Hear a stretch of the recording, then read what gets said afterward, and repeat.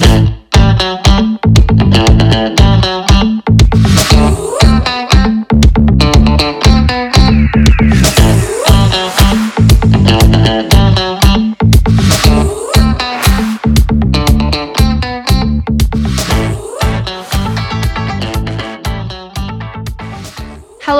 welcome to Bouncing Back, a podcast about conversations that transform lives. I'm Grace, your host. Here on this podcast, we are excited to share with you some amazing stories of resilience. We celebrate the triumphs of people who have overcome life-changing adversity as a result of an accident or a diagnosis. Listening to their stories will inspire you. We hope that you will learn from their experience and go bouncing back to be your best. Sharing their story today, we have Diane, a 30-year-old from Melbourne. Diane lives with her husband and daughter and is a full-time mother. On August 31st, 2014, Diane was involved in a car accident, and within a blink, her life changed. Diane, welcome to the podcast. Thank you so much for being a part of the podcast. No worries.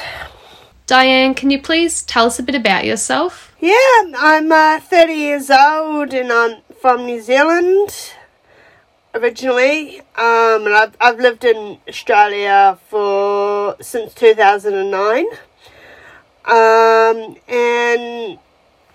yeah, I live with my husband and my 17-month-old daughter. And I understand you were involved in a car accident. Would you be able to tell us a bit about this? Yeah, in 2014, I was involved in a car accident where a driver T-boned my car, running a stop sign. Diane, was there anyone else in the car with you? I had a passenger, and he sustained 3 broken ribs. He came off lightly, considering what I got through. My little Mitsubishi Mirage stood no chance against a big SUV running into my driver's door. I sustained a broken neck, shattered pelvis, brain bleeds, causing a brain injury. I was paralysed on my right side. I am now blind in my left eye and deaf in my right ear. And I was in PTA for 3 or 4 months, which is post-traumatic amnesia. So a lot of what I'm about to tell you, I don't actually remember. It's what I've been told. Wow, Diane, that is a lot of injuries. Were you then taken in an ambulance to the hospital? Yeah, I was taken to Alfred, where I spent 6 weeks, and then transferred to Caulfield Rehabilitation, ABI clinic, where I spent 4 months. What was your rehab and recovery process like when you were in hospital? It was very hard. I was told I'd probably never walk again, and I just said to the doctors, I don't care how long it takes. I don't accept that. Don't care how long it takes. I'm going to walk out the hospital. And 4 months later, I did. But, of course, it wasn't that easy. I underwent intense physiotherapy and occupational therapy. And yeah, so I learnt to walk again. Wow, that is incredible, Diane. After 4 months, you were already up walking again. Wow. I think that is really going to inspire a lot of people listening. Was there any other things other than walking that you had to teach your body to do again? Oh, I had to learn to be left-handed because I'm right-handed and my right side was paralysed. So, I now ambidextrous, if that's the right word. I mostly use my left hand now, but I still write with my right hand. But, yeah, I had to learn to be left-handed. On top of not being able to do much else. I had to learn to do everything, really. Wow. That would have been really hard, having to train your whole body to make your non-dominant hand your dominant hand. That is definitely not an easy thing to do. So we were talking about PTA before, and for those who don't know much about post-traumatic amnesia, it's a stage of recovery after a traumatic brain injury when the person comes out of their loss of consciousness or out of their coma. And during this time, a person may be slightly or fully conscious, but confused and disorientated, and they can also sometimes have memory loss. So, Diane, how did the PTA affect you? Did you have any difficulties with your thinking? See, I'm not even to this day, I don't know if a lot of what I remember is real, because my thinking was very warped. So I'm not sure. I remember when I was an inpatient, and I would ring my family every couple of days and tell them they had moved me to a different room, which of course they hadn't. But it was hard for me to retain my reality, really. But my dad had put photos on my wall, so he would always ask me, "Do you still have photos on your wall?" And then I'd look and I'm like, "Yes." And he said, "Okay, you haven't moved rooms then, because they're still there." So it was kind of good to have that sort of visual point. Whereas I don't think that's why my family did that, but they wanted me to feel more at home. But it just turned out to be a good strategy for you? Yeah. So, Diane, you had your family who were really supportive during your rehab. Was there anyone else who was really supportive of you during your rehab as an inpatient in the hospital? Yes. I had a psychologist, Kelly, and she was so helpful for me to talk to. But I also had a social worker, Jacinta, but they were both really helpful as an inpatient and an outpatient. Wow, that's really great that you had such a supportive team around you for your rehab while you were in hospital. What was your rehab like as an outpatient once you were discharged from the hospital? It was tough, to say the least. I worked so hard to get out of hospital, and I didn't understand when I got out of hospital why I craved the hospital environment again. But, and that's where Kelly, my psychologist, comes in. She really helped me in those first few weeks of being at home. At first I had my physio, who actually was a new physio, because as an outpatient I had a new therapy team, which was a little bit hard for me because having a brain injury, I'm not good with change. But I soon became really close with Christy, my new physio. She helped me so much. And then eventually, when I was going to the hospital for my sessions, she helped, or my OT helped me work out how to get to the hospital via public transport. So I could do that quite comfortably on my own. And that sounds like you had such a supportive rehab team as an outpatient as well, which definitely would have made a big difference and would have helped you adjust after you left the hospital. I understand work was a huge part of your life before your accident. What was it like returning to work after your accident? Yes, my life was work. I worked so hard because I was trying to work my way up.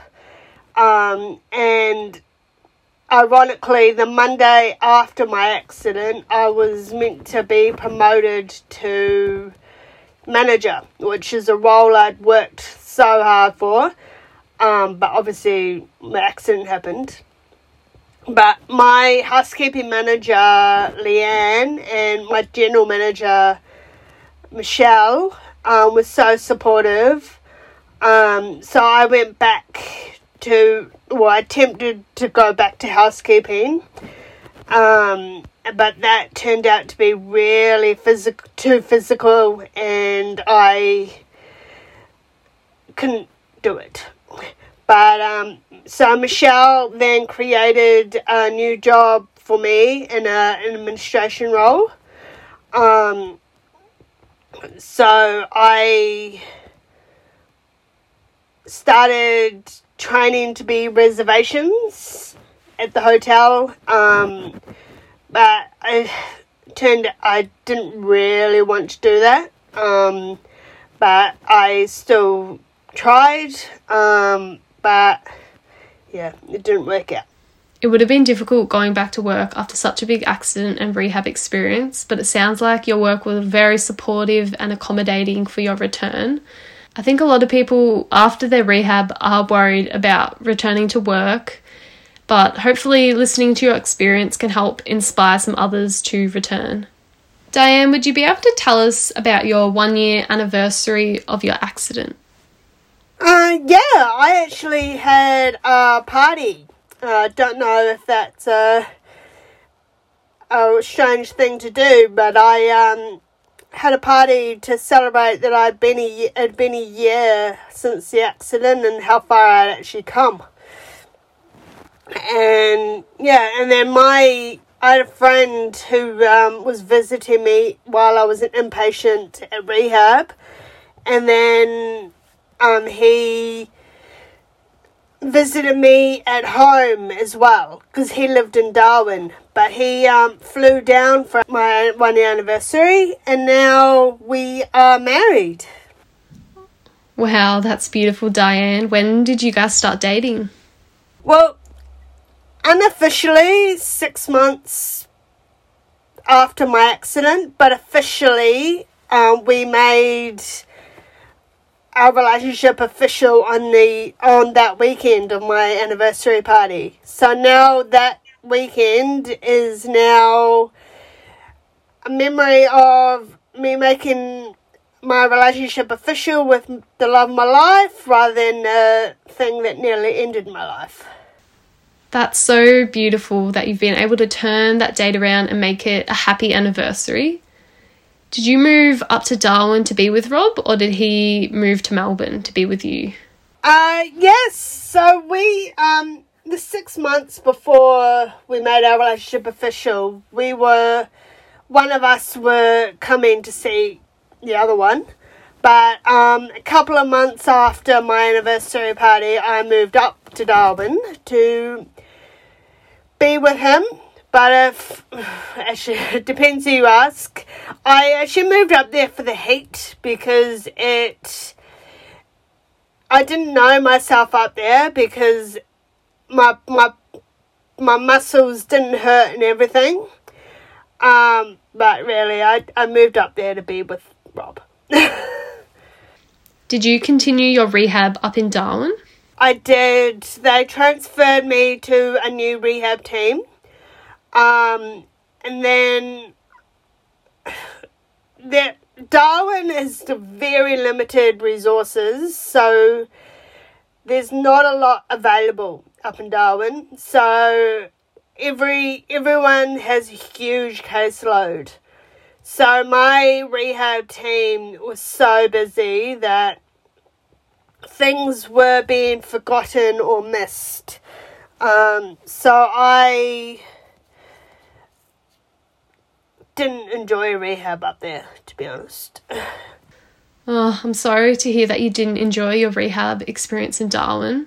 While you were living up in Darwin, did you fly down to Melbourne to attend any rehab or medical appointments still? Not rehab. I had to fly because there's not a lot of medical in Darwin either. So I had to fly back to Melbourne for a lot of medical appointments to see doctors and things, which is not a short flight. It's a 4.5-hour flight.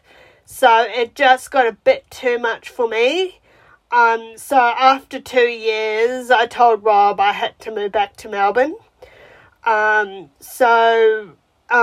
We both moved back down with my dog.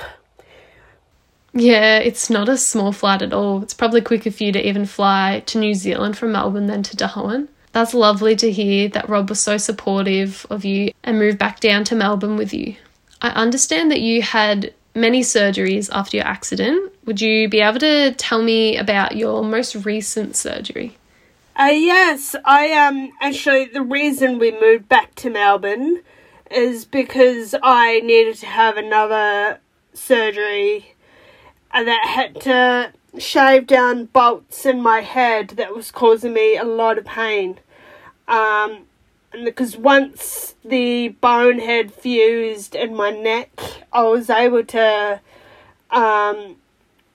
get those bolts removed.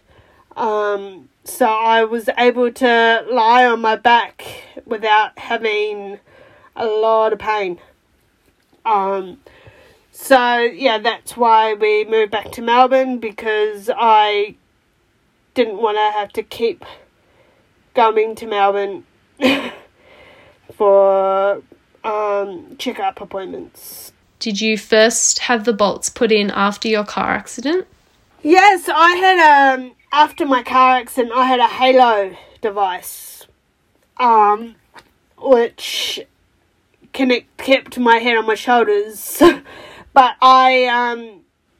then that was the reason for the bolts in my neck, was because my head was fused. My neck was fused with my body.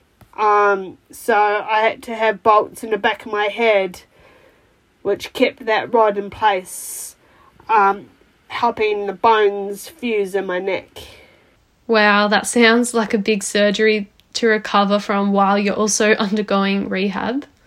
What was your relationship like with Rob when you moved back to Melbourne? It was great. Rob actually had proposed to me in Darwin when we lived in Darwin. So when we moved back, I was planning our wedding, with Rob's help, obviously, input. But I planned our whole wedding, and we got married in May of 2019. And how was your wedding? Oh, our wedding was perfect. Everyone says my wedding was perfect, but I don't have a but. My wedding was perfect. Wow, Diane, that really is a true fairy tale. Yeah, our story is fairy. I love our story. And are you currently being supported by a rehab team? I am. About a week after I moved back to Melbourne, I was staying in a service department waiting for Rob and Olive to drive down from Darwin. And my new OT, Megan, and she was going to be my physio, but isn't my physio, Mel, as she came and did our initial session, I think it would be called. So I'm still with IRS, they are amazing. There is such an incredible team of therapists at IRS. They really are such an amazing team. How have your goals changed since being with IRS and doing your rehab back in Melbourne? They've actually changed a lot, because now I have a beautiful 16-month-old or 17-month-old daughter. So when I was pregnant, I worked a lot with Megan, my OT, to prepare my body and prepare myself for motherhood, really. So we carried around, I have a Teletubby from when I was a baby, or a child. So we strapped weights onto this Teletubby that I carried around, and I practiced changing her nappy and everything. Her support was really invaluable. That's such an interesting and unique therapy experience. What was the birth of your daughter like, and how has she changed your life? She is amazing. But now she is walking and running and climbing. I'm working with my physio a lot now too, because I obviously need to get my mobility up. So I need to learn to run again. So I am working with my physio, Nadia, very closely on that. I actually have a session with her next week. But I should mention as well, I went surfing with Megan. We did, I think it was surfing for disability, or disability surfing or something. So we did that a couple of years ago, and that was amazing, because before my accident I bought a surfboard for myself, because that was a big thing. I wanted to learn to surf, and that surfboard ironically turned up after my accident. So it's sort of sitting in my room for months and months, and then Megan bought this opportunity to me, and I'm like, oh my god, I've wanted to surf for years. So we did it, and it was so much fun. That's amazing that you've been able to engage in an activity that you've always wanted to do. From the doctors telling you would never be able to walk again, to you proving them wrong, and now even surfing. That really is truly incredible. How has this experience changed you? Well, I have a new motto now. Positivity and determination will get you everywhere. So basically, if you are determined enough and you believe that it will happen eventually. It may not happen in the way that you think, but it will happen. That's a great motto to live by, Diane. That is really motivating, and I think that's also going to inspire a lot of people listening. What have you learnt most from this experience? Don't give up. Things may be really tired, but yeah, don't give up. It gets better. But always talk. Whether it be a family or friend, or even your rehab team, always talk about what you're feeling, because it's never helpful to keep it inside. I think it's really important, both physically and mentally, for you to talk to others so that you aren't feeling alone and you can get the help that you need. Why did you want to share your story, Diane? I'm just hoping that my story can help inspire somebody who may be going through a bit of a tough time, and know that it's not the end. And what would you tell others who are going through their own recovery? Yeah, don't give up.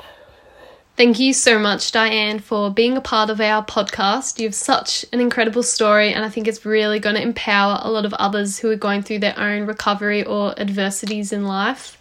So thank you so much. No worries. Along with Diane, we hope you listeners feel empowered to keep going yourself or support another in the community.